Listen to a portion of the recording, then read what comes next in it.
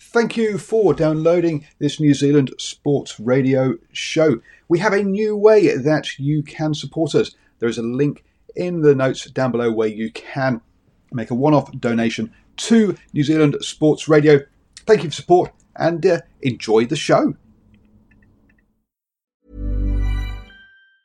Mom deserves the best, and there's no better place to shop for Mother's Day than Whole Foods Market. They're your destination for unbeatable savings, from premium gifts to show-stopping flowers and irresistible desserts. Start by saving 33% with Prime on all body care and candles. Then get a 15-stem bunch of tulips for just $9.99 each with Prime. Round out Mom's menu with festive rosé, irresistible berry chantilly cake, and more special treats. Come celebrate Mother's Day at Whole Foods Market. Mom deserves the best, and there's no better place to shop for Mother's Day than Whole Foods Market. They're your destination for unbeatable savings, from premium gifts to show-stopping flowers and irresistible desserts. Start by saving 33% with Prime on all body care and candles. Then get a 15-stem bunch of tulips for just $9.99 each with Prime. Round out Mom's menu with festive rosé, irresistible berry chantilly cake, and more special treats. Come celebrate Mother's Day at Whole Foods Market. Hello and welcome to the Driving and More Show. Hi, I'm Paul. I'll be your host this evening, and it looks like it's going to be a solo show this evening. I'll not be joining us yet. Hopefully, Mr. Harris will be joining me in a moment. As you can probably tell, for those of you on the live feed, the camera quality is a bit of a mess. So I'm sorry, folks. I've been dashing around trying to get the cameras to work, and clearly I have failed. So we're running off the laptop camera this evening, which makes it look someone once said, why are you videoing it through a potato? So yes, not a very good quality camera to what we normally use. I'm sorry about that, folks. I had some technical issues and can't get either of the other cameras to work. And I'm going to unplug it so it stops flashing in my face, but you probably couldn't see that, but it is awfully distracting for me. So yes, what do we get up to at the weekend? Well, we had Farah Palmer Cup, which I must admit I've not caught up on, I'm afraid, folks. All been a bit of a what's the word I'm looking for? Hectic weekend for me, which I'll explain in a second. But we also we did have the latest round of the NPC and some action. I got to a couple of games there for that one. So I was at Waikato versus Auckland. And also at Counties versus Manawa 2. So, and I've got post-match interviews from both of those games. I don't think I've named them, so it's going to be a bit of potluck as to which ones I pull up. But we will go through those ones, so some cracking interviews there with that lot. So we'll catch up with those as we talk about that. We'll have a look forward to the what's the word I'm looking for, to the internationals as well, because they're midweek this week, and also the any other kind of hot news that is out there. So thank you so much for joining me in the live feed. Of course, you can join us at 8 p.m. every Monday. Well, I say that because we're actually going to change this from a Monday to a Tuesday, folks, from next week. So from next week, the Driving More Show will be on a Tuesday night at 8 p.m. and the standoff show will stay in its normal slot of a Wednesday night at 8 p.m. Due to actually changes in my life at the moment, and I'll be busy working on a Monday, or busy away from home on Monday nights, working, getting yourselves lined up for what's the word I'm looking for. I've gone Black Christmas and making stables, toy stables is what I do in the rest of my time. I'll talk about and watching rugby. So that's what we are up to. That's what I'm up to, folks, around it. And I've waffled enough, but Stephen still hasn't joined us, or Elboa, or anyone else. So hopefully we'll see if anyone does join this one. Otherwise, it could be a bit of a quickish kind of show.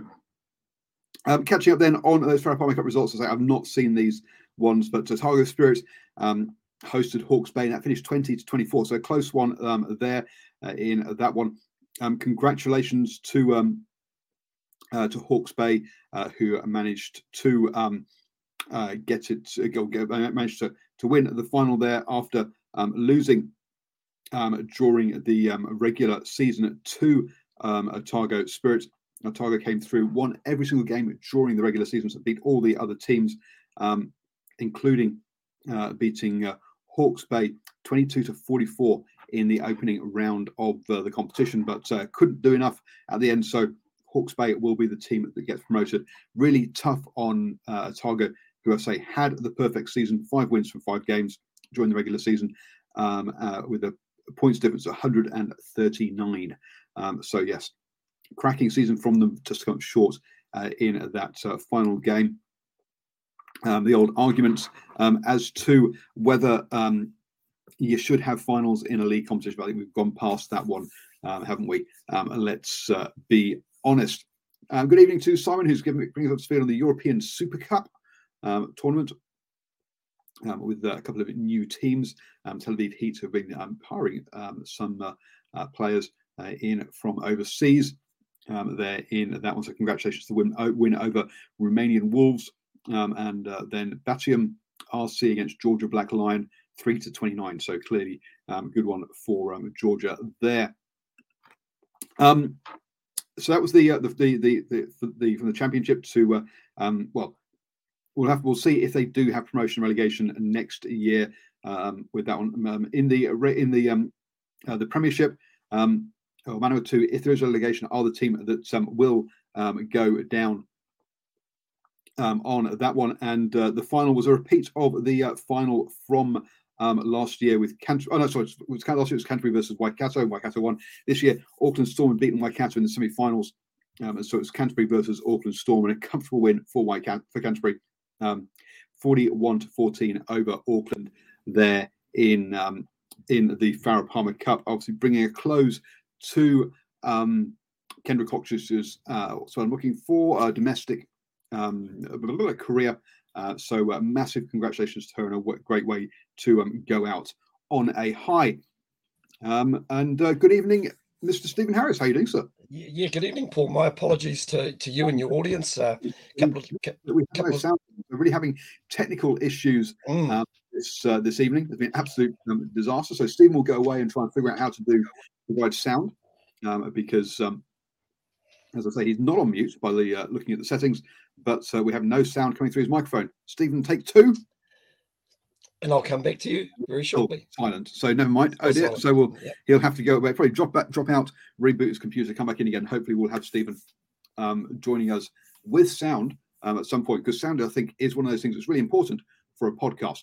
Never mind a live stream. So there we go. So folks, find us 8 p.m. from Tuesdays from now on on Facebook, YouTube, and Twitter. Just search New Zealand Sport Radio. It's at Driving Maul on Twitter.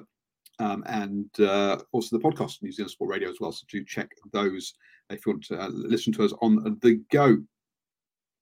So that brings to a close the Farah Palmer Cup, and obviously things will now turn to look to the international side of the women's game with the Rugby World Cup coming up, kicking off on the 8th of October, with South Africa against France in that opening game there on that one. That will be on Spark Sport, folks, because rather than on Sky. At the weekend, there were there was one game.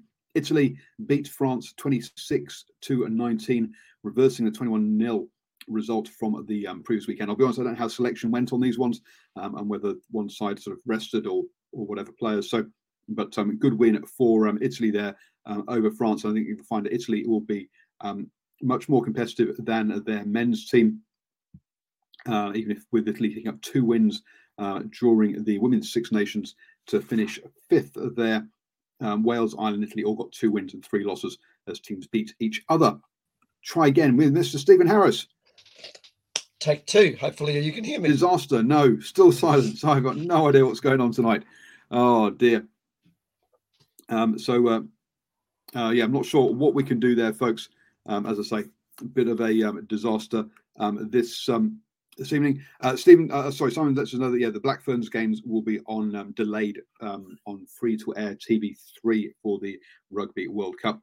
Scotland versus Spain was postponed due to the passing of the Queen there at the weekend. Coming up, England will play Wales on Thursday at 6 a.m. in the morning. Also, it'll be a Wednesday night game over in the UK there. And New Zealand women have got one more game before the Rugby World Cup up against Japan. Talking of Rugby World Cups, we had the Sevens World Cup at the weekend. A thing that I'll be honest, I don't really follow Sevens, so I didn't keep an eye on this one. But congratulations on the men's side of things as Fiji beat New Zealand in the final 29-12. A really impressive performance by Ireland, who came third, beating Australia 19-14.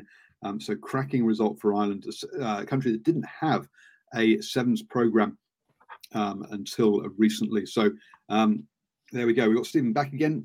He's going to go. Take 3. 3, 2, 1, 0. Absolutely no result at all. So he's tried different headphones, folks, for those of you who are listening to the podcast. But yeah, it's all gone a bit pear-shaped. So I'm not sure what's happened there with Stephen. So we will have to we'll get him back next week, hopefully. Because yeah, technical issues, as I say, are killing us. If he does sort of come on, he does come on. But we'll have to bash on, as they say. So on the that was what's happened on the men's side. So fantastic. So quite well done, Fiji. Over on the women's side, and again, New Zealand were finalists, losing out this time to Australia, 24-22. So a close one there, with France picking up the third place, beating the USA 29-7 in that one. So yeah, New Zealand coming up short just in both of them, but cracking results for the Black Ferns and the All Blacks. Look, you can't be. Aaron says we can hear Stephen. No issues. Try again, Stephen. Yep, I can try. I can hear you, Paul. You see, if I turn the volume up on my computer, I can hear you. Oh, there you go. So after all that, the issue was at your end, but that's okay. Oh, dearie me. Sorry, folks. You've all been hearing Stephen. So, Stephen, as I've whistle stopped through the Farah Palmer Cup finals, did you catch any of those or any other sort of comments on that sort of thing? Oh, listen, just a few highlights, but wonderful way for not only Kendra Coxedge to go out, but I'm just the front row of escapes me as well, who was playing. I think they were both playing their 100. Were they both playing their 100th game, or was it pretty much their final game, Paul? It was Kendra Coxedge's final game and 100th game. I think for Kendra, I'm not sure about if it was 100 game for the other player or not. Yes, there was one of the Black Ferns front rowers, I think, was also maybe playing her final game for Canterbury as well. But yeah, they've probably been the benchmark for a very long time. Although take into account they did get beaten in last year's final, but I always suspect they were going to be hard to beat given what was on the line for a couple of these ladies who were playing their final games. Yeah, and also they've got the, as you say, they've got the experience. They're there or thereabouts in every year. So sure, they missed out last year, but they did top the table last year. Hence, they hosted that final. So even when they did lose it, they were still the number one seed. So yeah, cracking setup they've got down there in Canterbury. I just having seen how they didn't perform in Super Rugby Aupiki, I did wonder how they would go. And whether the sort of tide had turned down there, but congratulations on that one. When was the game on? I didn't even see anything. It says Aaron. I'll quickly check on the old Tribe Sports app, which is our Bible for this kind of stuff. And both games were on Saturday, and it doesn't have the time on here.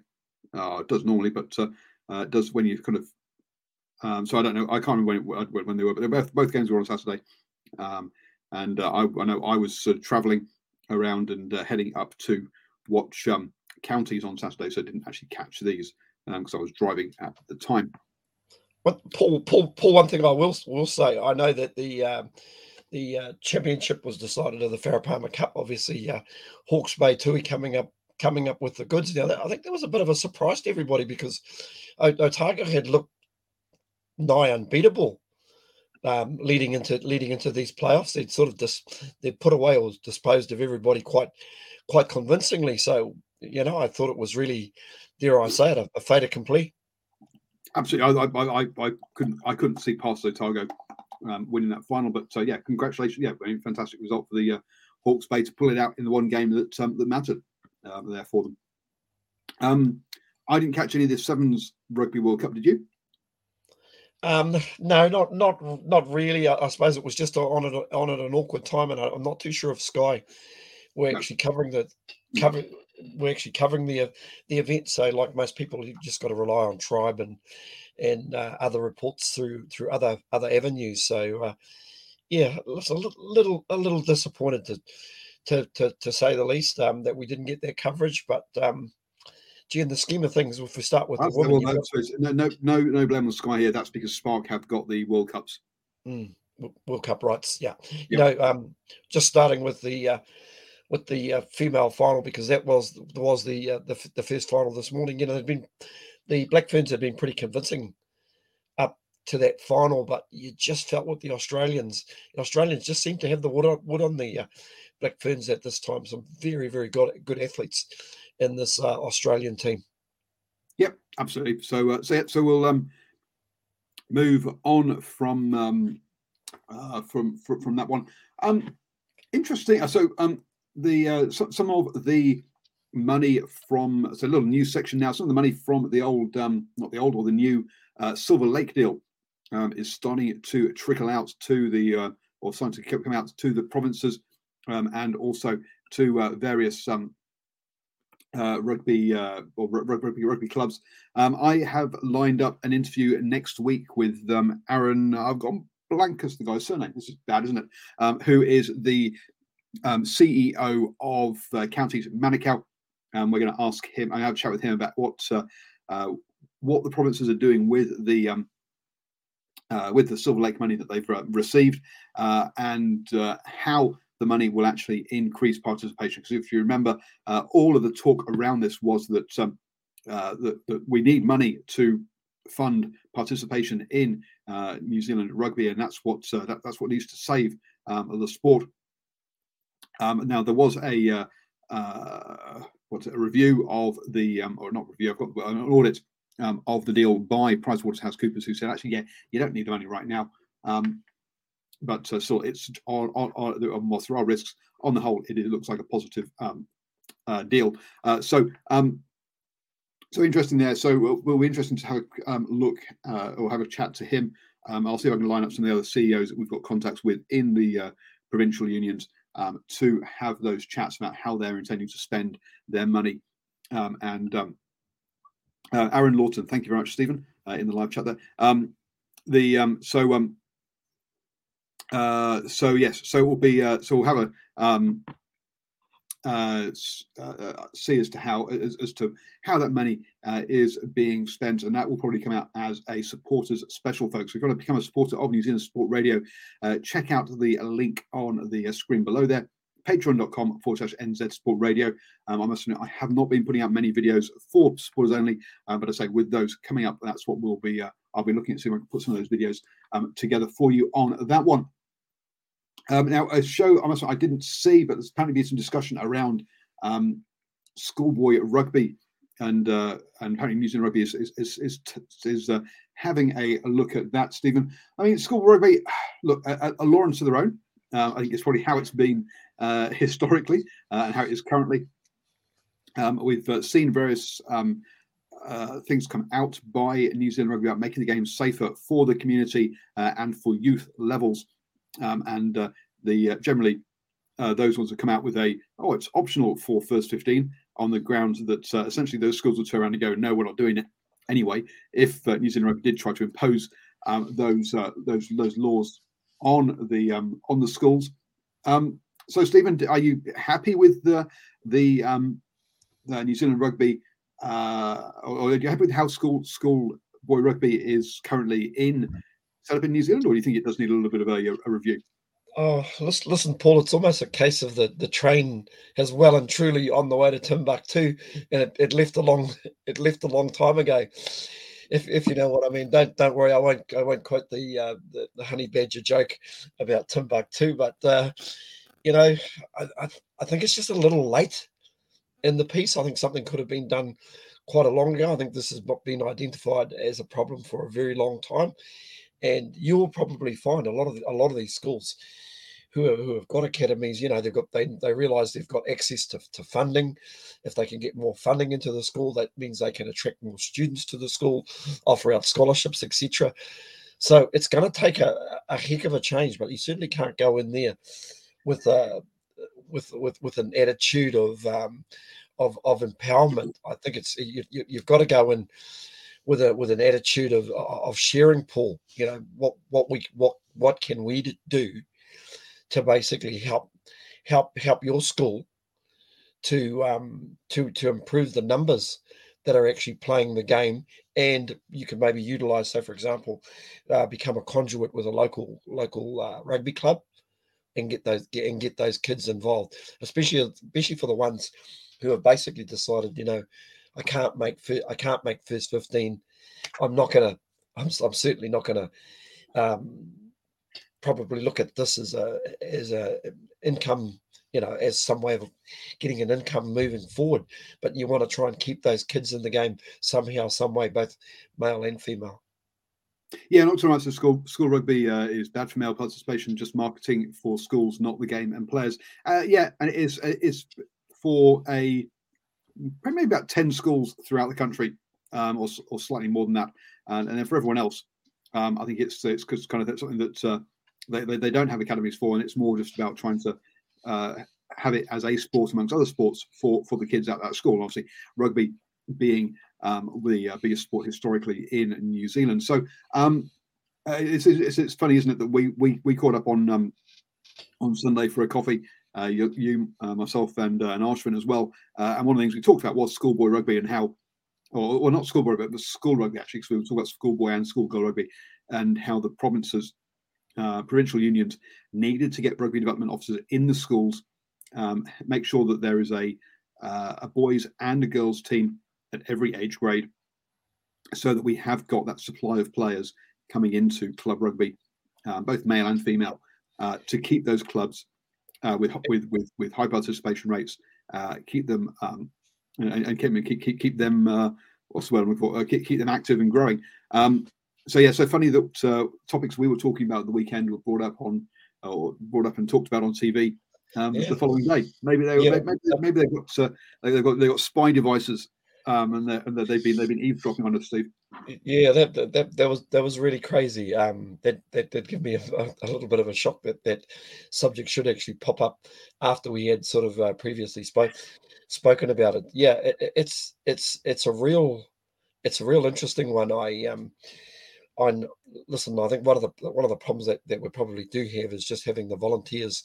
Once upon a time, you had from a lot of the teaching people who were involved in teaching also had an interest in rugby. I don't know if they have that same interest in anymore. You're a lot more pressure on teachers, and I think if the rugby union took that approach of, hey, we're here to actually support your school. We don't, especially with those teachers, they got more of a concentration on the tertiary side of education as opposed to sport. I actually think that's the way to go. Yeah, on the academic side rather than tertiary side, but yes, I know what you mean. Yeah, absolutely.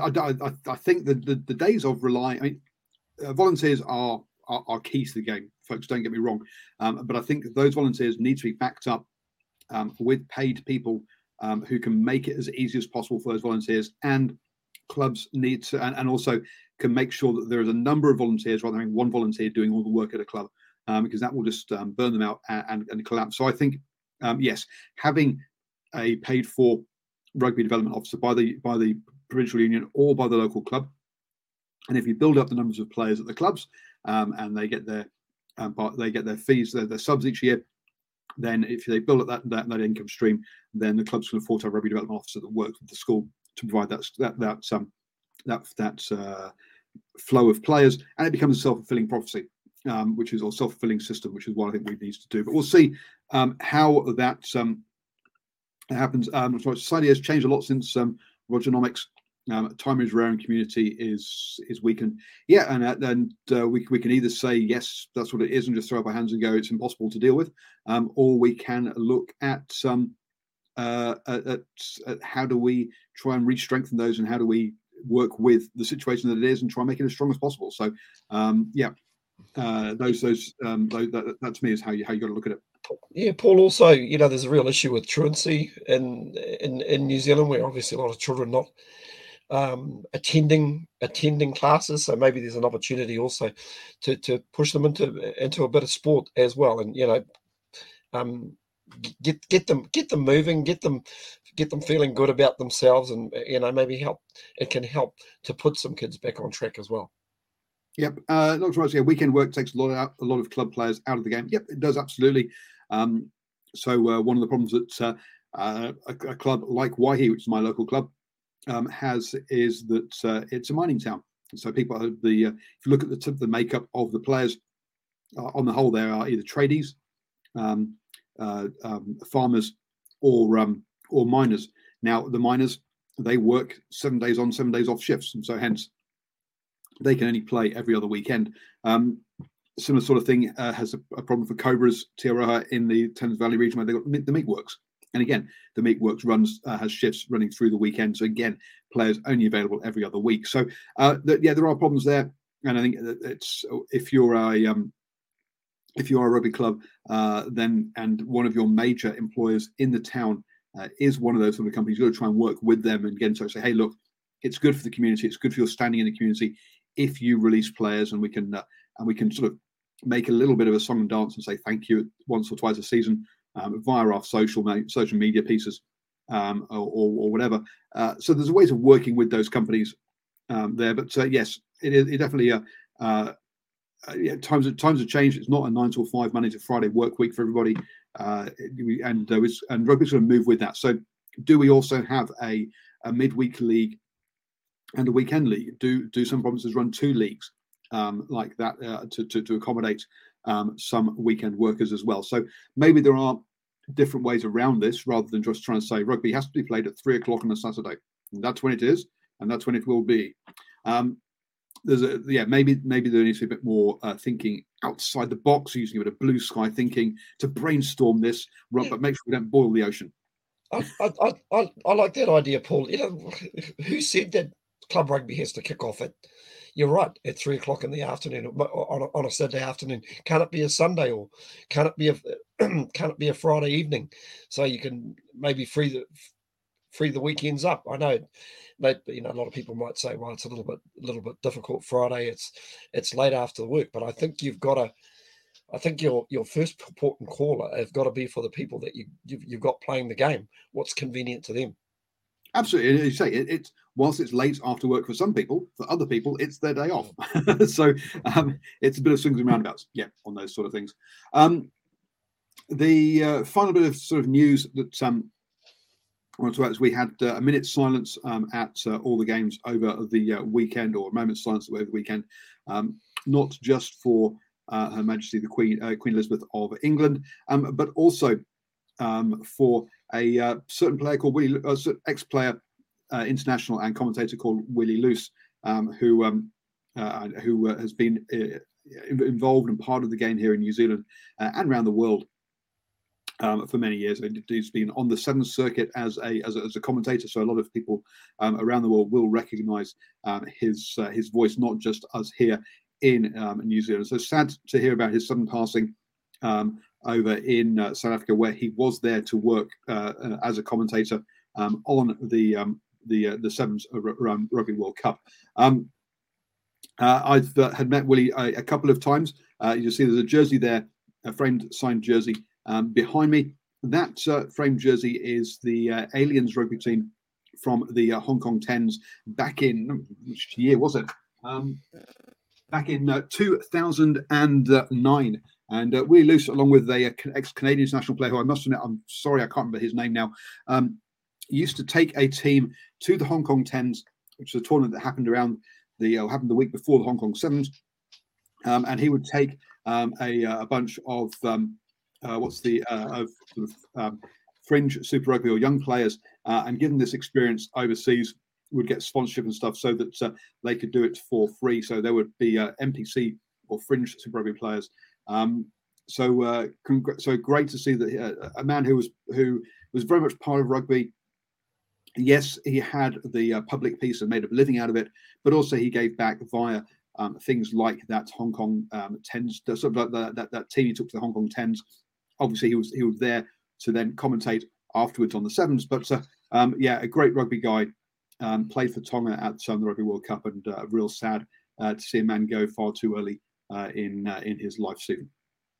Oh, listen, very much so. When this news came through, it was very much a shock. I'd sort of known Willie for over 30 years, and that's primarily I first heard of him at Kelston Boys, which is literally a stone's throw from where I'm sitting down doing this show.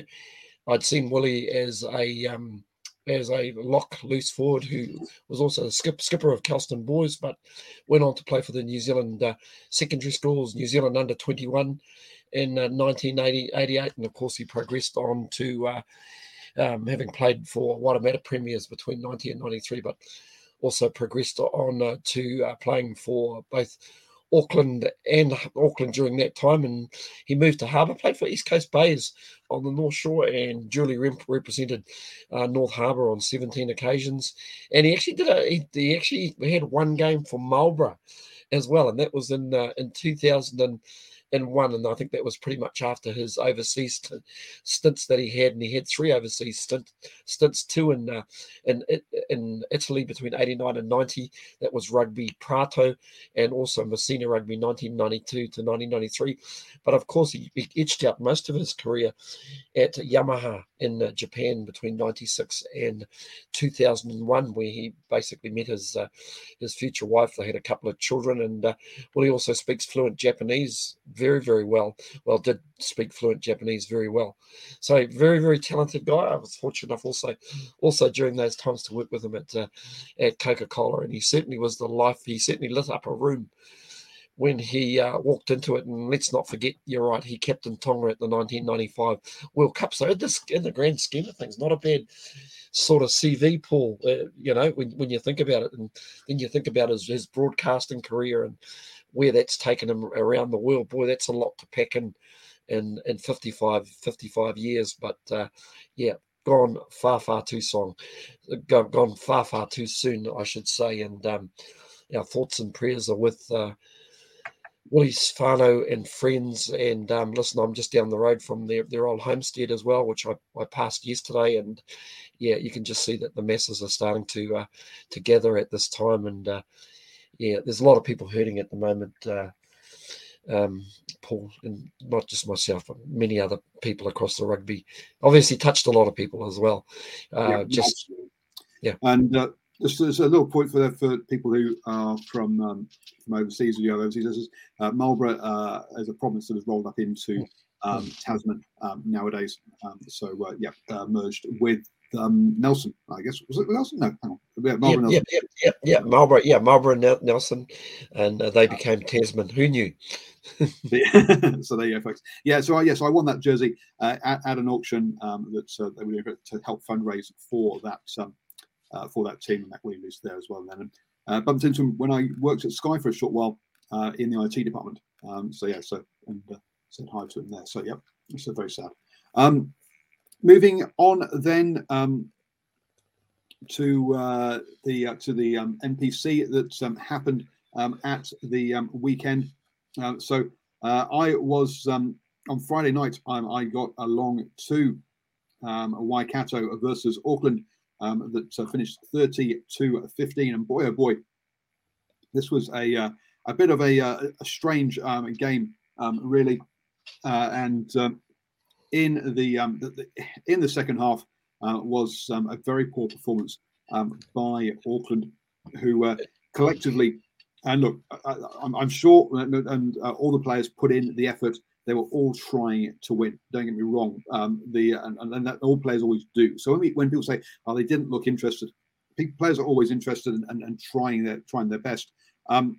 or that's on the vast majority of occasions. But the what came across in this one is that Auckland just seemed to press the self-destruct button in that second half, whilst individual players were making some timely intercepts or charging back and making tackles. Too many times they were just knocked on balls and losing possession and giving Waikato opportunities. Waikato should, if they've been on a good night, have knocked over at least 50 points. So it wasn't a vintage performance by Waikato, but it does mean that they are still undefeated, Stephen, in this competition, and are tracking very well. Oh, listen, Paul, if anything, they're showing that last year's title win was no fluke, despite three teams not being there and locked out by COVID. But I think the big thing for me comes back to connection. Waikato looked like they had connection. You know, whenever there was turnover ball, they moved that ball very quickly. They moved it very well. They identified space brilliantly with nice little short passes, and they always seemed to get out on the outside of Auckland. And you know, when you've got some real pace in your back three, Coombs, Fambling, Simpkinson, and Tapaya Cook-Savage, who's just so good on with his footwork. And you've got Damien McKenzie and Xavier Rowe, who I thought outplayed their opposites quite easily. But, you know, that's on the back of a pack that just worked really, really hard. And right to the core of that was probably Reece Marshall at hooker, who he seemed like the everywhere man in this game. And, you know, speaking of hookers, and we'll get to that, it really was a weekend for the hookers. It was. Let's listen to Ross Filippo post-game, and then we will have, after that, I've got a chat with two players, including one of those speedsters, and a player also scoring his debut try. We'll kick off first with Ross Filippo, the head coach of Waikato. Here we are after Waikato versus Auckland FC with head coach of Waikato. Ross, so what were your initial takeaways or thoughts from that game? I thought, you know, overall it was. I was really happy with the performance of the guys. We'd felt like in weeks coming into this game that, you know, we'd been doing some things really well with the ball, but we'd kind of been stuttering along. Today was the first time that I probably saw a flow appear amongst the boys with the ball in hand. There were times where things probably got a little bit loose, and we probably needed to show a bit more composure and be a bit more direct, and then just build a couple of phases. But you know, you could see the team were making a lot of opportunities. I guess the work on for us now is to temper that with, you know, a bit of composure, and then also probably look at finishing off a number of those opportunities that we created. Yeah, I mean, some great game line breaks when you went close, even before the first penalty, but that last ball didn't seem to go away. There seemed to be, perhaps over-enthusiasm, a few sort of passes get hit into grass in that first half. Yep. And then also just letting them back in every time after you scored. Your restarts perhaps were a little bit concerned. We didn't quite nail that part of the field tonight, and whether that was through kick-off receipts or when we had line-outs in our half, and we had a couple of just small errors, but it definitely put the pressure back on us. We'll definitely make sure that we tidy that up before next week, because it was all created through our own kind of mistakes. So the boys are really good at filtering through their game and being honest around what went well and what didn't. And I've got a dedicated bunch that are really kind of invested in getting better each week. So you're still you managed to maintain that record of being the only undefeated team so far this season. So congratulations on that. With this being a storm week with Manawatu on Wednesday, how did that sort of alter selection? Have you had to rest some players? I mean, how have you sort of managed that? Knowing you've got 2 games. We've got Southland on Wednesday. Yeah, Southland on Wednesday. Sorry, I'm going to Manawatu tomorrow night. That's right. Oh yeah, Counties Manawatu tomorrow is where I'm going. Yes, you got Southland on Wednesday. Yeah, I mean we're gonna have to make sure that we first see what the wash up of bodies is tomorrow. B, we've got a strategy that we're going to apply for the storm week, and there's, I guess, it's my first time doing it as a coach. We've had a bit of feedback from other people who have done Storm weeks in the past, so we've just tried to see what's going to really be best for our group. There probably will be a bit of rotation of personnel, but we just still want to make sure that we're putting out a cohesive group that's competitive. Yeah, one of the things I've heard from players and even some coaches, that actually they enjoy Storm weeks because there means less training, actually more playing, and I suppose you come into this to play. Is there that kind of feel among the players? Yeah, you kind of just like it's almost like an NBA player, isn't it? You play Monday, play Wednesday, and you might slip in one training or something in between, but it's a bit lighter and it's more focused around just on preparing the body to play again. Well, congratulations on the win. Thank you so much for taking the time out to talk to me after the game, and I'll see you again on Wednesday. Cheers. Thank you, mate. So interesting one there, and I think something you'll see when I talk to some coaches after the Counters Manawatu 2 game as well, is that quite a lot of these coaches haven't done Storm weeks before as coaches, and it's one of the things so you kind of forget that it's only been about 2 seasons and we haven't had them. But in those 2 seasons, a lot of the institutional knowledge around how to deal with those Storm weeks has disappeared. So, interesting one around that. Next up, one of those speedsters then, Daniel Sinkinson, who is having a cracking season this year. I think it's his second season, obviously. Last year, a bit of a changed up. After Waikato versus Auckland in the NPC with a big win for Waikato. Look, how are you finding your second season? You got obviously a couple of starts last year, but this year you've nailed yourself a starting role. That 11 jersey is yours. How are you finding that? Yeah, no, I'm just loving the footy at the moment. The boys are making it real easy, just backing me out there, and yeah, it's good fun. It's good fun, and it must be good fun because you've got some lovely rampaging runs. Actually, I haven't actually seen Daniel Sinkinson here for Waikato. You got some great breaks down that left side, and then also you came off your wing to the other side, showing you got plenty of work rate to stroll over for the first try as well. Yeah, felt bad for Coombs. Yeah, stole his try, but nah, it was what it was. It was just there in the moment. So yeah. And coming off club rugby into this way, obviously I'm assuming you got some sort of full-time or some sort of job at the same time as doing club rugby. How is it that transition from being sort of part-time to sort of kind of trying to be full-time for the sort of 12 or so weeks of NPC? How are you finding that? Yeah, no, it's good. I got a pretty good boss who's pretty lenient for letting me off work, and he just made it so much easier to, if I need to get called in, then I can just come on straight away, no questions asked, and yeah. Just as I said, coming here, all the boys are so helpful, so it makes it so much more easier. And you're knocking around with players like Damon McKenzie and Liam Messam, who have got a little bit of experience. Yeah. How have you found sort of learning off them and how to be, I guess, transition from just being a rugby player to being a professional rugby player? It's good, just with those boys, just being a sponge and learning as much as I can. I'm pretty sure Hunger actually debuted when I was 1, so. To be here playing with them now, it's pretty special, and yeah, like with Damo as well, it's good just having them around. So there you go, playing with players who are old enough to be his dad. Talking of sort of family and stuff, are you related to a certain Welsh player, Brett Sinkinson? Yeah, he's actually my uncle, my dad's brother, so he lives over in Papamoa and works over there. Yeah. Okay, so rugby runs through the family then, and there because played for Wales. Some issues as to kind of where his grandparents were born or not born, but we won't go into that with you there. So your dad, you're from a rugby family? Yeah, they all grew up playing rugby up in Thames Valley, and yeah, it's kind of just what we do. Me and my brother playing rugby on the farm since we were kids, and yeah, it's the way. There you go, and he's been nicked. He should be playing for the Swamp Foxes. See, there we go. Being obviously from Waihi here and myself. So thanks for your time. It's great seeing you running around and enjoying yourself so much on the pitch, and good luck for the rest of the season. Yeah, cheers. Thank you. Thanks cheers. for having me. Someone for a club family, farming family as well. So yes, get the like the Barretts, get the rugby posts up in the paddock. And running around with his brother, pretending to be an All Black, and slowly making his way up into through the professional game season.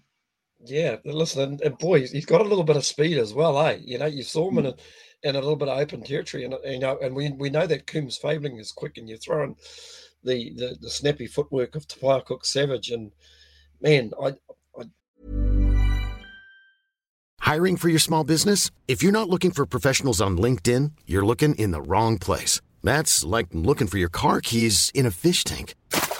LinkedIn helps you hire professionals you can't find anywhere else, even those who aren't actively searching for a new job but might be open to the perfect role. In a given month, over 70% of LinkedIn users don't even visit other leading job sites. So start looking in the right place. With LinkedIn, you can hire professionals like a professional. Post your free job on linkedin.com/people today.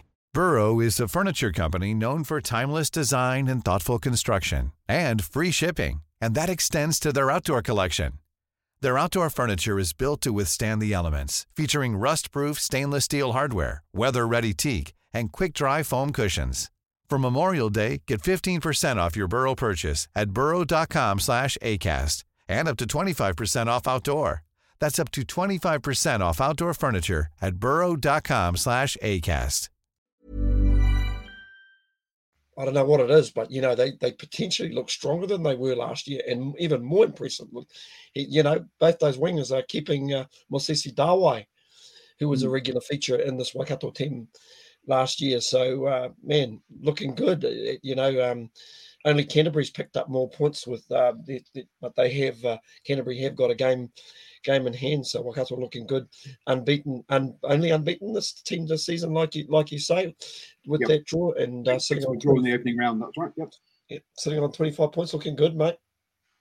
And finally, we have a very quick listen to Patrick McCurran, who was another young guy in his debut season, and also picked up his debut meat pie.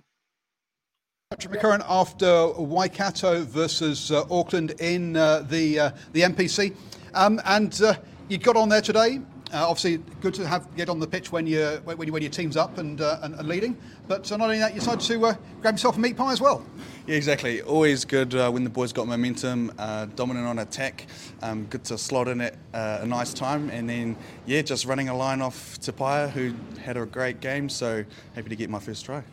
And how are you finding playing at MPC level with players running alongside players like Dave McKenzie, Liam Messam, who have got a few All Blacks caps here and there, and yourself, I guess, coming off the back of club rugby? How are you finding it?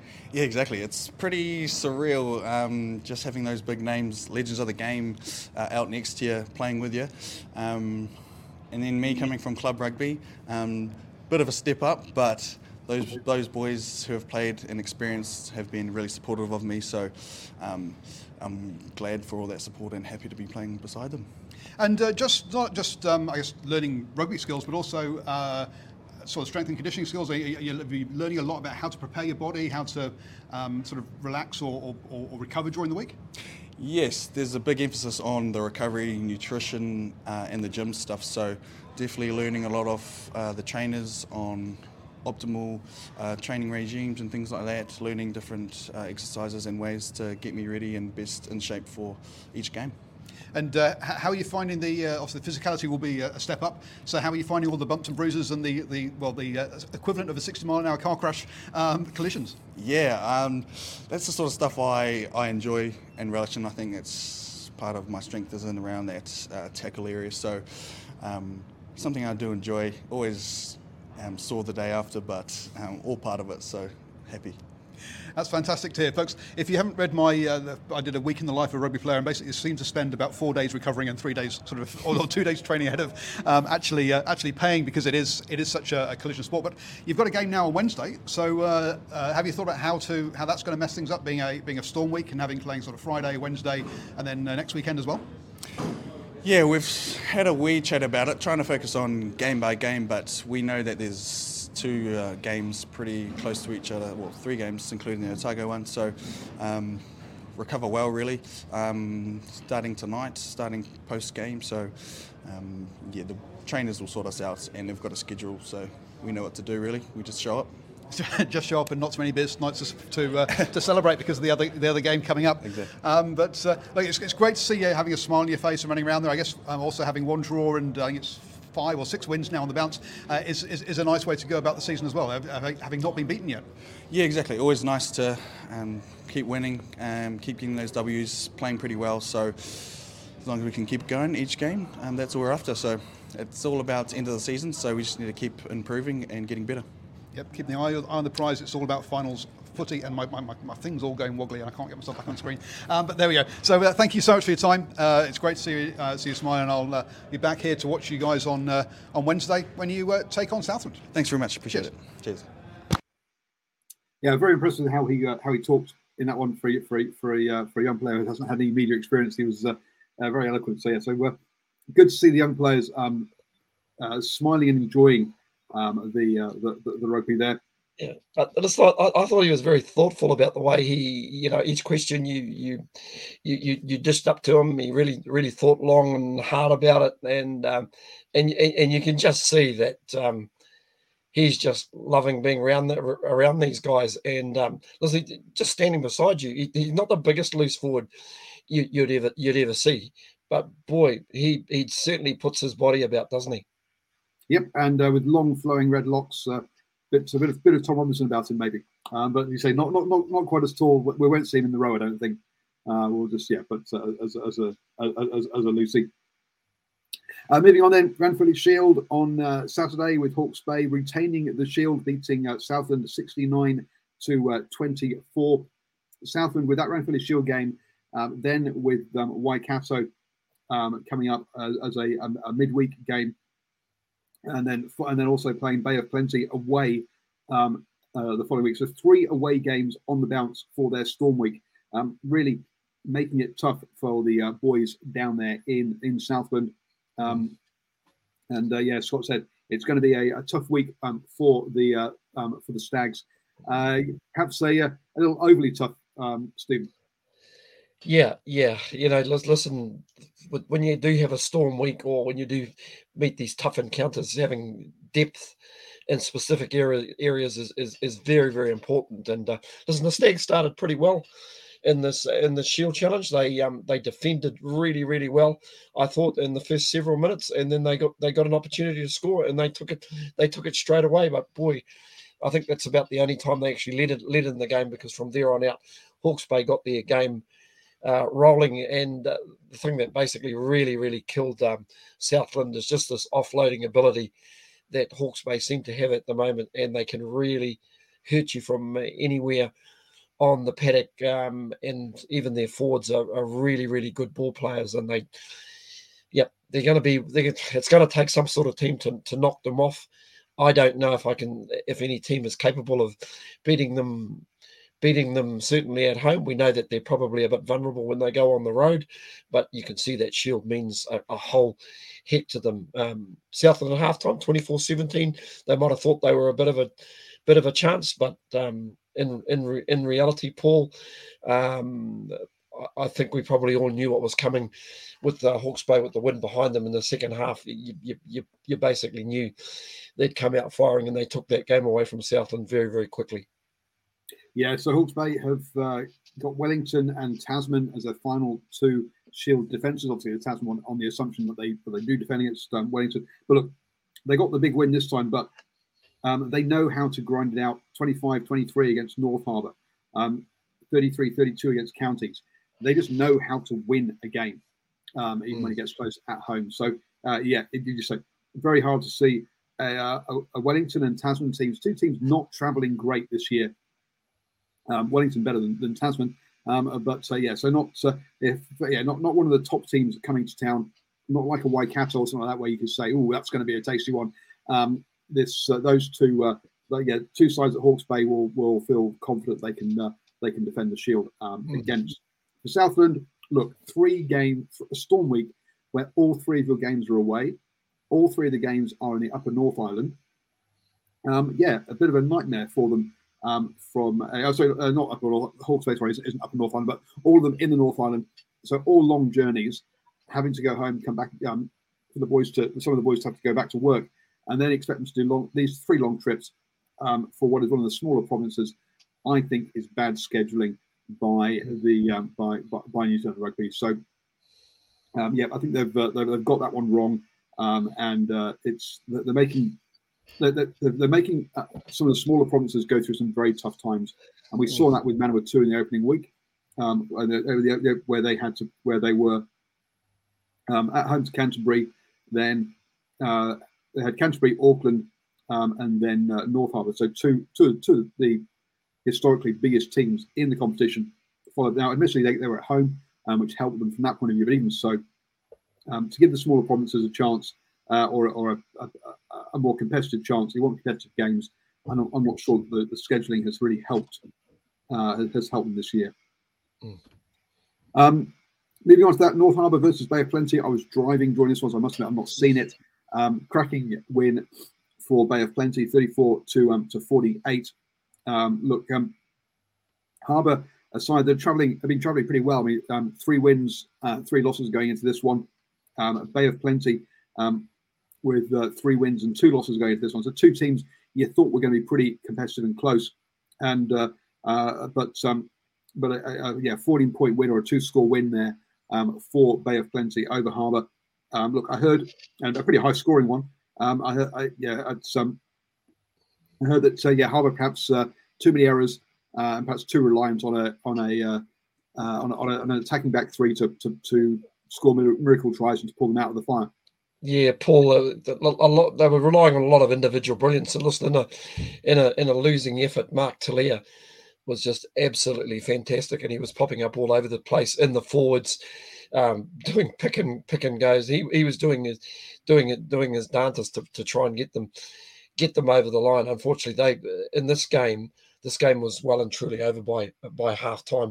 Even though Bryn Gatlin kicked the penalty early in the second half at 24-10, Bay of Plenty looked the better team. They just looked more connected doing the team thing. And the thing, once again, their senior players all stood up. Kurt Eklund, who scored a hat trick of tries, and of course, and you'd think, geez, is he the first hooker to score 3 tries this weekend? Well, he wasn't, because Tyrone Thompson scored three for Hawke's Bay in the previous Shield Challenge. So, like we said before, it was a weekend for the Hookers, and they really, really were outstanding. There was some real eye-catching performances. None more than Kurt Eklund's. Justin Sangster just seems to be going from strength to strength at lock. In fact, Selby Rickett, their set piece was way better than Harbour's. Harbour at set piece line out actually struggled, although they probably, Harbour at times had maybe an edge at scrum time, but it kind of evened itself out. Make no mistake, this is a very, very good Bay of Plenty team, and if they keep trending in this direction, they'll be going down the right way. Listen, other guys to have a good game. Yeah, Sean Stevenson. Once again, you see this guy's vast array of skills, and I just wonder. I do wonder how long he'll stick around in New Zealand rugby with international rugby. Seemingly, if you look at some of the players that are the roadblock that he's got in front of him in that number 15 jersey, especially at All Black level, I just wonder if there's too many seasons left for Sean Stevenson in New Zealand. Yeah, I have to say. I mean, look, there are some players, and it comes down to personal choices whether you want to go overseas or not, how much you want to stay around family, and things in New Zealand, and how much is that important to you compared to how much necessarily dollar figures are important to you. So we'll see how he goes. But you say, someone who I think has come on leaps and bounds this year. We saw him for the Maori All Blacks play cracking well as well, which will have, as you say, which would have been a good shop window for him to European or Northern Hemisphere clubs, because they would have watched the Maori All Blacks play Ireland, whereas they might not have watched them play Fiji or some of the other sides, for example, and therefore he's put himself out nicely into that shop window this season. Final game on Saturday was Counties versus Manawatu. Counties winning this one 41 to 33 in the end. Again, another game that was pretty much won and lost in the first half, really. Manawatu, plenty of opportunities in that first half hour, and then it gave up 3 tries in 10 minutes before half-time. Sure, they pulled one back after the hooter to go into half-time a bit closer, but really those 10 minutes were all it took for firing Counties to really pull away. That put them 33-10 up, went in 33-14 at half-time, and yeah, I'd say it was over by that point. Let's hear from both of the head coaches. First off, we will hear from the Pick Steelers head coach, I've gone blank, Rion Graham, and then we'll hear from Peter Russell from Manawa 2 Turbos. Oops, correct. Oops, I'm putting it up. Oh, sorry, folks, I've got to put it up on the wrong place. It's coming. Technical issues again, or user issues on technical issues, folks. He says, so first up, we'll hear from Rion, who I've had a chat to a couple of times recently, so hopefully you've probably heard him already. Here we are after Counties versus Manawa 2 with the Counties head coach Rion. In that first half, things seemed to really click, and you managed to put some good points on the board. That 10 minutes before half time, must be very happy with how the boys are playing. Yeah, really happy with that first half. We used the ball well, and we've been trying to do that a fair bit this season, and it was starting to, as you say, click, which was real pleasing. And also defensively, because Manawa 2 had the opportunity in that first half, but you managed to always strip the ball or get the turnover at the right time, just to stop their momentum and to drag it back. So great first half, but second half it kind of all, well, that shape and the attack shape seemed to disappear. What kind of happened? Yeah, the old cliche, game of two halves. Well, look, we'll have to have a good review of the video and see what areas we need to improve on there. I think we battled with the territory game in that second half a little bit. Handling errors, too many penalties, so our discipline sort of let us down a wee bit, and just kept them in the hunt. Good to get the 5 points, but heaps to work on. Yeah, and with a couple of players perhaps had sort of breakout games. Benji on the wing there, his second season, obviously last season, not much, obviously didn't get much game time because of how it was. But yeah, he had a cracking half or game until his injury. Yeah, Benji played really well. Benji, Jared Page, they really stepped up on the attack in that first half. Sean Reedy's just a workhorse. He was strong again. So, yeah, some good performances out there. Putting Cameron Roygaard, known as a 9, going out on the wing, that's a bit of a strange one, isn't it? Yeah, just looking at our backs stocks at the moment, and looking at plan Bs and plan Cs as we move forward in case we get some injuries. So he trained out there a little bit during the week. Knows all the plays from out there. So and it was good to see him dot one down in the corner. So yes, good to get the 5 points. I think that puts on the same points now as Otago. You've also got your Storm week coming up as well.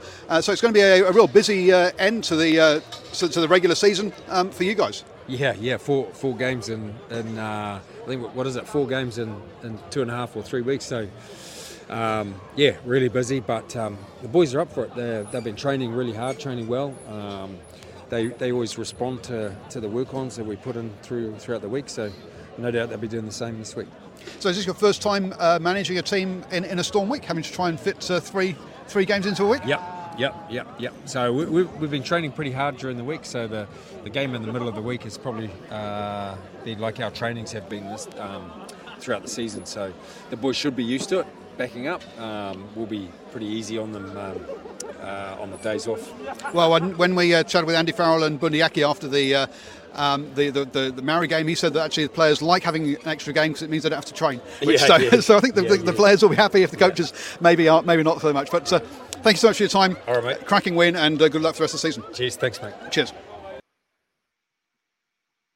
After Counties versus Manawa 2 with Peter Russell, the head coach of Manawa 2. Look, in that first half, obviously it's never nice to concede a try straight away, but your guys came back and really put some good pressure in that first half hour and got really close to a number of tries, but just kept turning it over at the wrong time, really. Yeah, you're right. I think the first couple of minutes didn't help. Too many mistakes, and then just didn't put enough pressure on the opposition. Off the Counties, and they basically let them off the hook in that 15 minutes. Yep. We had a lot of possession and territory, and they were conceding a lot of penalties, and we should have capitalised on those. Yeah, and then unfortunately it seemed to all sort of unravel in that 10 minutes just before half time, where they got a number of tries, and that's kind of where they pull away. Is that kind of look, it's been a tough season? Is that just a lack of confidence in other players and getting a bit tired? No, I don't think so. I think it was just a couple of wrong options in there. We took we missed a line out, a couple of crucial line outs going into the half time. We had them under pressure and we just turned possession over. So those things we need to fix up pretty quickly before next week. And as you know, it does come around pretty quickly. Yeah, and then in the second half though, it was again a much closer affair, and perhaps lacks a little bit of structure from both teams though. Yeah, both teams sort of were toing and froing. 20 minutes before, I think we scored first, and then into the game, and then a couple of penalties later on. So those things we need to capitalise on and take control of the game. And we said that at half time, playing down the right end of the field, which we started well with, but we gave away a couple of turnover possessions, and up the other end we went. And it's been a tough season, clearly for Manawatu. They wasn't helped by starting off with a storm week straight away, but I guess it now means towards the end of the season you get full preparation time between games. So you're looking forward to the last sort of 3 games? Yeah, well, this is a short turnaround for us coming up this week coming up, so we're not getting any respite there. But we just got to carry on. It's the competition, and everyone has to go through it. But at the end of the day, we've just got to deal with what we have and the players that we have. And on that note, how was the club competition down in Manawatu this year in the Prem, and I guess and that sort of pool of players you had available to select from? It's we're reliant on those players that are coming back from Super Rugby and International as well. So they don't get to play much club rugby as it were. But at the end of the day, we've got a wider group that's training well. Being very young, you saw a few of those young boys come on tonight. And it's just, they've got to learn the trade and learn pretty quickly. Yep. And we heard that Plumtree had been coming up and helping out. Has he still managed to sort of come and get some good training with the guys then? Yeah, he's been there for the last 3 weeks, and you saw a little glimpse of it tonight, but he wouldn't be too happy with a few of the missed tackles. But that's individual. That's the attitude that you need at this level in this competition. You got to make your tackles. Yeah, no, it's great credit to him that he's stepped up and helped you guys out after losing his role. I think it's fantastic to see a guy who obviously loves his rugby as well. So, thank you so much for your time. Good luck for the rest of the season, and cheers. Thank you.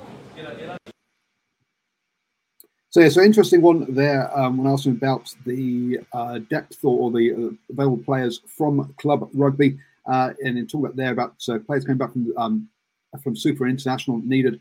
I guess that's going to lead to a bigger question that we'll answer. I think Steve and I need to get Boa and a couple of others around a few cameras and ask, what is NPC? Is it supposed to be rep rugby or representative rugby, or is it supposed to be, or is it a professional pathways and about winning and trying to be professional clubs?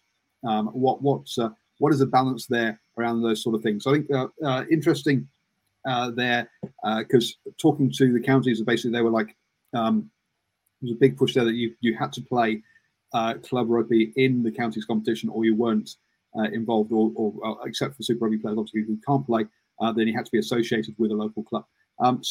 Interesting there. I think a topic for another evening as we're running long, Stephen. But thoughts from the two head coaches?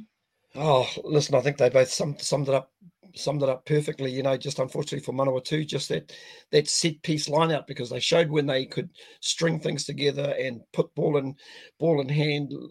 They are a good side. Even Drew Wild at the back, he's probably been one of their better backs during the season, and he always stood out, man. I thought that was a really, really strong game. Can you imagine somebody like Tima Whaianuku in a with the greatest of respect to the Turbos in another team? He would be amazing. Braden Losse on the back of a pack that's going forward all the time with a lot of ball. These guys would actually cause a heck of a lot of damage. And even Brett Cameron is a tidy player, so they have got some, despite their problems within the union. Let's just hope that they don't make too many changes. I'd like to see them keep Peter Russell, because he's actually a good coach, but it's fair to say that to be competitive, because you're never going to fix your club competition in a hurry, that they may have to go to market to be far more competitive. Yeah. So a couple of last interviews. A player who I think has impressed us a lot across Super Rugby and now even more so in NPC is Cameron Roigard, who I think is an up-and-coming scrum half in the New Zealand system. So first we'll hear from him, and then also I had a chat with Lionel Evans, a club stalwart down there in counties on his debut. We think he's cap number 805, but with these organisations that go back over 100 years, some of the record keeping hasn't been great at times. So trying to remember, so try and get those numbers exactly right. But we'll have a quick. So let's just hear from Cameron, who I said, an up and coming player. I think we'll hear a lot more of, and then from the debutante. Here we are at after counties versus Manawatu, Cameron Roigard. You had a cracking game there. First off, you start at 9, then you shoved out on the wing and get a nice try in the corner. This wingers malarkey is kind of easy, isn't it? Yeah, no, it was a bit of fun out there, eh? No, it was awesome first half from the boys, and then it was cool to get opportunity on the wing, so a bit of freedom. I'm probably not used to being out there so much, but no, it was awesome fun. It's good effort from the boys, proud of the boys. Sort of game of two halves, one of those things, but it was good to get the win. Yeah, in that first half, a lot of what you guys have been working on seemed to be coming off. You're kind of getting your backs moves really well. You know, Benji was making some great breaks on the outside. Jared Page, one of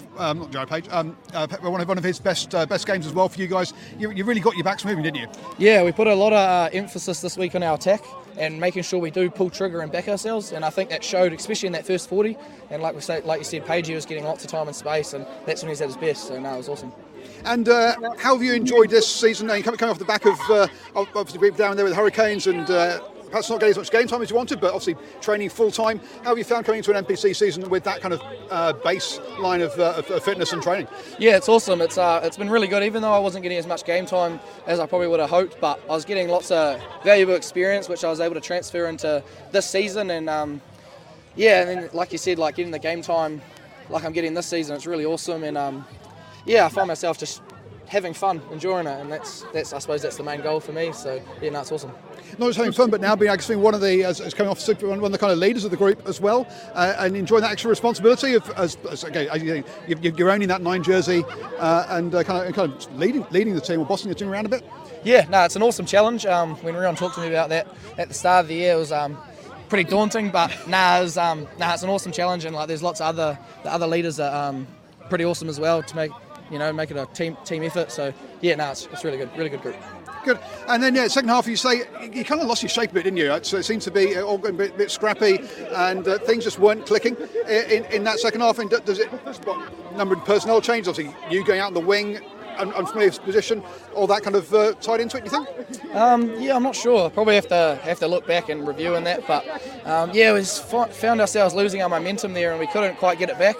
It was probably quite lucky that we actually did get that try towards the end there to sort of seal that win. But Manawatu, we knew they were a team that would play for the full 80. We've seen it for multiple weeks, regardless of the scoreline. So, it's credit to them. Like they're still a good side, regardless. And Well, cracking season for you, and thank you so much for your time. Good luck for the rest of the season. Cheers, thank you. Cheers. Here we are after counties versus Manawatu. Lionel, who has made his debut and is breathing rather heavily, got more tired by the post-match warm down than actually the game. Yeah, but we love it, eh? And look, it's your first experience of NPC rugby. How did you find it? How do you find the step up with all, I guess, the extra power in the scrum or less time and extra pace? How was it for you? The adrenaline's going, eh? Still, so it's a little shakes. But yeah, the boys certainly helped me out a bit. Just keep me in the zone. And we saw that. Look, you got your mitts on the ball as well, and went very close to that try there. Yeah. Where you kind of, boy, come on, it's my debut. I should be allowed to get this strike. Come on, let me over. Oh, meat pie would have been good, but try is a try for the team. And how you found the step up from club rugby to NPC, the extra level of training, all that kind of stuff? Is it how are you enjoying that change? Intensity's there though, eh? The fitness coach keeps me in check. As we can see with the heavy breathing, because they've been running up and down to the guys on the bench have to do a little bit extra afterwards to make sure they've done the full workload. Because if you come on after 5 minutes, it would have been a bit of a workout, wouldn't it? Yeah. So you want to get on as soon as you can. Absolutely. So, congratulations on your debut. It's great to see you're grinning and enjoying it so much. And in the background, folks, that's all his family who have come out to support him as well. So, it's great to see a local club boy get really repping his province. So, thank you for your time and well done. Honoured to be here. Cheers. Not quite as eloquent as perhaps down in Waikato, but I guess something that you won't see unless you're at a game is the guys who are on the bench end up having to run shuttles and do a full workout post game if they've not had a chunk of game time, because obviously they can't overload you in case you have to come off after 5 minutes, but you do need to get through your to keep fit for the rest. And he was as you say, sweating and a bit out of breath at post game with the post game workout. Paul, what I loved about that interview is I didn't think he really cared whether he scored a try or not. He just looked like a guy that was, man, I'm just happy to be at this level and amongst it. You couldn't take I think he had the same smile on his face throughout the whole interview. And that was classic. That was gold, Paul. Very, very well done. Yeah, we only got 10 minutes, but hey, it's 10 minutes that no one can ever take away from them, as you say, there in that one. So well done to Cavendish for that one. We've overrun, so we're going to run through these last games pretty quickly. Tasman beat Taranaki 38-27. Got two struggling teams. A much needed win for Tasman there. Wellington saw Otago 32-26. That was a key one in that pool, as Wellington there will climb up to third, ahead of Otago in fifth now, and open up a 7-point gap, which will help them in their quest for finals rugby. And the final game of the weekend saw Canterbury comfortably beat Northland 46-17. Look, Northland really have been impressing this season, but up against a Canterbury side who, Northland's form meant they were not going to be underestimated, and also Northland having to change a few players up meant that unsurprising perhaps really that scoreline, and Northland will live to fight another day. They still sit third in their pool on 18 points, but both North Harbour and Tasman sit just 1 point behind them. But Northland do have their Storm Week coming up, so they do have an extra game in hand over those two. So even with that result, finals footy looking on the cards for Northland. Yeah, an interesting speaking of only a point or so between them, interesting contest coming up this Sunday. It's the final game of the round. North Harbour play Northland in Whangarei, and I will be there. Hopefully I'll have most of my voice back by then as well. So that could define their season, to be brutally honest, to the point where obviously they've still got their Storm Week to go. They've got they've got an away game against Tasman, but they, like I say, they do have that game in hand, and a win will send them on their way to making the quarterfinals. Those other two games, interesting games. I just want to think about the North one. That's their final game at Seminoff Stadium as well. So folks, get along to that one, because their game against Northland and Manawatu has been moved, so the pitch can be prepared for the Women's Rugby World Cup. So moved to Kaikoui. Now that's where they played. I think it was last year before, beg your pardon, 2020 COVID year. They actually moved the game when there were renovations being done to Seminoff Stadium in Whangarei. It was moved to Kaikoui. They played Waikato. They've got 100% record there, so they might be happy to take that game against Manawatu up there as well. So yeah, an interesting weekend, Paul, but I've got to say most of the games were pretty one-sided the weekend. Probably not as close. I think probably the average winning margin would have been 10 to 15 points in every game if you average it out. Obviously might be a bit wider with the two heavy defeats of both maybe Northland and I think Southland pretty well beaten. But listen, something I just quickly want to bring up before we actually close the show up.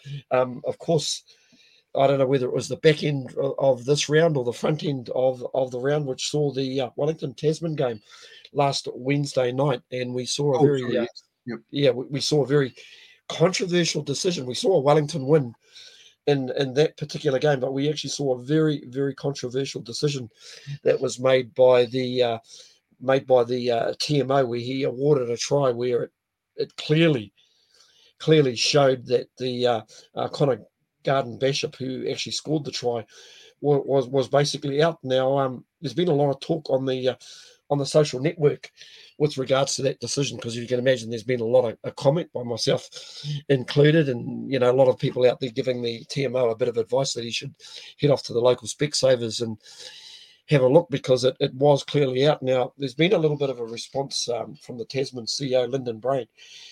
He's basically came out and said the TMO is probably the person that's most disappointed himself, and sort of has backed the TMO Corey Eggers up, saying that he's been a TMO for over 4 years, and there was some mitigating circumstances why the correct decision wasn't made. Now, obviously, a lot of people have just said, well, really?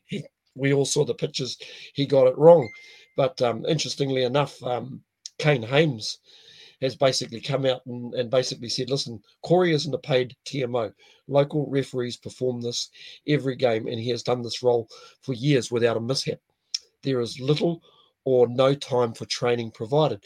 Secondly, there was no big screen where the whole refereeing team could look at the pictures together and decide. He had to make a decision on his own. This hardly happens at any professional game in New Zealand. Thirdly, he was asked to look at the line, and he made the mistake of looking only at the line without checking the feet and the grounding. On top of this, if the commentary team hadn't pointed this out, how many people in Hames' eyes would have actually noticed that? Now, he's basically come out in support of Corey. He obviously knows him. He's been a referee himself, and he's kind of irked that people have come out and never named the TMO. I must admit, in my comments, I didn't name the TMO.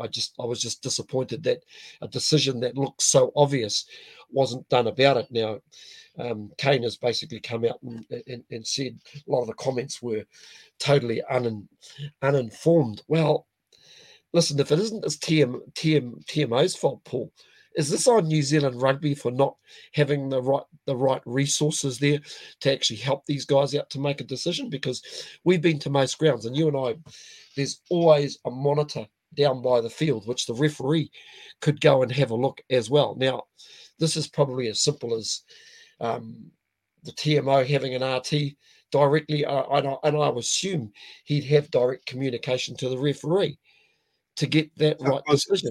There we go. So the TMO will have direct communication to the referee. Yes, he does. Now, in a lot of cases, he is by the side of the pitch. So if we're looking at, say, a ground such as Navigation Home Stadium for counties, he's by the side of the pitch, as he would be, say, at a Tauranga Domain, which would be a Bay of Plenty game. Now, if he's at an Auckland game or at or Waikato, so at Eden Park or FMG Stadium, he isn't by the pitch. He is up in the stands, is in a room with the timekeeper. Now, should you allow the referee, when there isn't a big screen, to go and look at the small screen? Maybe, but then that creates a different situation for some games as to others, where he can, so in some games he can go and talk to they can have a chat next to each other by the pitch. In other games, he can't do it. It has to be done by radio. So do you say you're only allowed to talk about radio, so it's consistent across the games, or not? I'm not sure. So some of those things, yes. Some of the provincial grounds do not have the proper facilities for a professional game. Let's be blunt. Seminole Stadium up in Northland, for example, has only the last couple of years has had a big screen. Some years doesn't have. Some years it hasn't had a big screen up there. Now it's a temporary one that comes in on a truck, but at least there is one there. So Navigation Homes doesn't have a big screen, but Bay of Plenty does. So the standard of facilities isn't consistent and could do with being stepped up, definitely. The standard of support for this idea that TMOs don't get any training, that's on New Zealand Rugby, and they need to get training and have better support. Absolutely. Yeah. Oh, and so for me, this is on the New Zealand Rugby Football Union. If you want to take all these anomalies out of the situation. And for my way of thinking, they've actually opened this can of worms up themselves. Of course, the TMO is looking like the bad guy at the minute, and Kane Holmes, credit to him, has come out and rightfully defended the TMO on this. But what we're asking for as supporters, people who pay their subscriptions, they people want a little bit of accuracy here, Paul. And I don't think that's a hell of a lot to ask for, because we see international games and we constantly hear that chatter from the referee and the TMO. Oh, check on that, check on that. If we want to show that we are fully professional and basically engaging the required needs for the spectators, for the players themselves that are watching the game, because I look back at a lot of the games the weekend, and the number of forward passes I saw were just absolutely forward passes, crooked throw-ins at line-out time. Those are the sort of things that a TMO who's watching that live can basically check on. And if it means stopping the play, to hit with it, go back and check on it. Either that, I don't think you want to be in the, excuse the French, half-ass. You're either in there boots and all, or not at all. We go back to relying on the naked eye, and we'll probably have a lot more to talk about. But hey, I know we've gone well over tonight. We have gone over, and we probably should discuss the TMO again at another time. The facilities for the TMOs are definitely not consistent. So the ability for a TMO at someone like Navigation Homes or Tauranga is much less than at FMG Stadium, where he has got a couple of screens. And he's got multiple cameras that you can see, whereas at those other grounds, he only has one screen. So you are right. It is half-assed in those ones. They don't have the proper facilities that they should have. And make no mistake, this irks the hell out of the coaches. And, and in a lot of games, in key moments, it can make a real big difference. I was going to talk about the deliberate knockdown, but we could be here for another hour, mate. So I better let you sign off. Scott Donaldson's does ask us, should teams contest defensive lineouts, or what is the answer to stopping all these lineout drives to the hookers? Look, this is something that's been in the game for 5, 6, 7 years, maybe. I mean, David Pocock, for example, you could pretty much put your money on him scoring a try every game and with a TAB and make a nice little profit for the year. So, look, it's nothing new. I think teams have tried different things and they are struggling. But other teams, for example, I think the Crusaders only allowed one try via a line-out maul 1 year. So there are ways of doing it. Is it obvious to us as fans? Not always. Two things. Just to reply to Scott, what I'd like to see, a real good way of stopping it immediately is to sack it straight away. Even if you actually sack the catcher once he hits the ground, and then even though he's let it off, it just basically means that the referee will probably deem that, yeah, it's gone down straight away, so it's not illegal. But what does get my back up is when it crabs sideways and it's not actually moving forward. To me, the moment it crabs, you're not moving forward. I think you've got to release it. We've seen situations where the ball's sitting at the back of the scrum, the referees are telling the halfbacks to remove the ball. I personally think that's something that they've got to look at. Yep. Good points there. I'm going to be at Waikato versus Southland on Wednesday night. Don't forget, folks, the Wallabies versus All Blacks is on Thursday night. It is a midweek Bledisloe Cup game for the first time in living memory. That kickoff is 9:45 New Zealand time. So don't forget that on Thursday night, folks. Don't miss that game. We'll be back on Tuesday next week. Tuesday, not Monday, folks, in our new time slot, Tuesday, 8 p.m. So do join us then. Thank you so much, Stephen, for joining me and for putting up with my inability to turn the sound on. Hence, I couldn't hear you. And thank you, everyone who's joined us in the live chat. It is much appreciated that you do join us, and catch you all next week on Tuesday.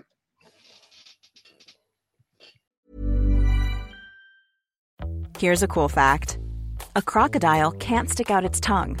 Another cool fact, you can get short-term health insurance for a month or just under a year in some states. United Healthcare short-term insurance plans are designed for people who are between jobs, coming off their parents' plan, or turning a side hustle into a full-time gig. Underwritten by Golden Rule Insurance Company, they offer flexible, budget-friendly coverage with access to a nationwide network of doctors and hospitals. Get more cool facts about United Healthcare short-term plans at uh1.com. Planning for your next trip? Elevate your travel style with Quince. Quince has all the jet-setting essentials you'll want for your next getaway, like European linen, premium luggage options, buttery soft Italian leather bags, and so much more. And it's all priced at 50 to 80% less than similar brands. Plus, Quince only works with factories that use safe and ethical manufacturing practices. Pack your bags with high-quality essentials you'll be wearing for vacations to come with Quince. Go to quince.com/trip for free shipping and 365-day returns. Mom deserves the best, and there's no better place to shop for Mother's Day than Whole Foods Market. They're your destination for unbeatable savings, from premium gifts to show-stopping flowers and irresistible desserts. Start by saving 33% with Prime on all body care and candles. Then get a 15-stem bunch of tulips for just $9.99 each with Prime. Round out Mom's menu with festive rosé, irresistible berry chantilly cake, and more special treats. Come celebrate Mother's Day at Whole Foods Market.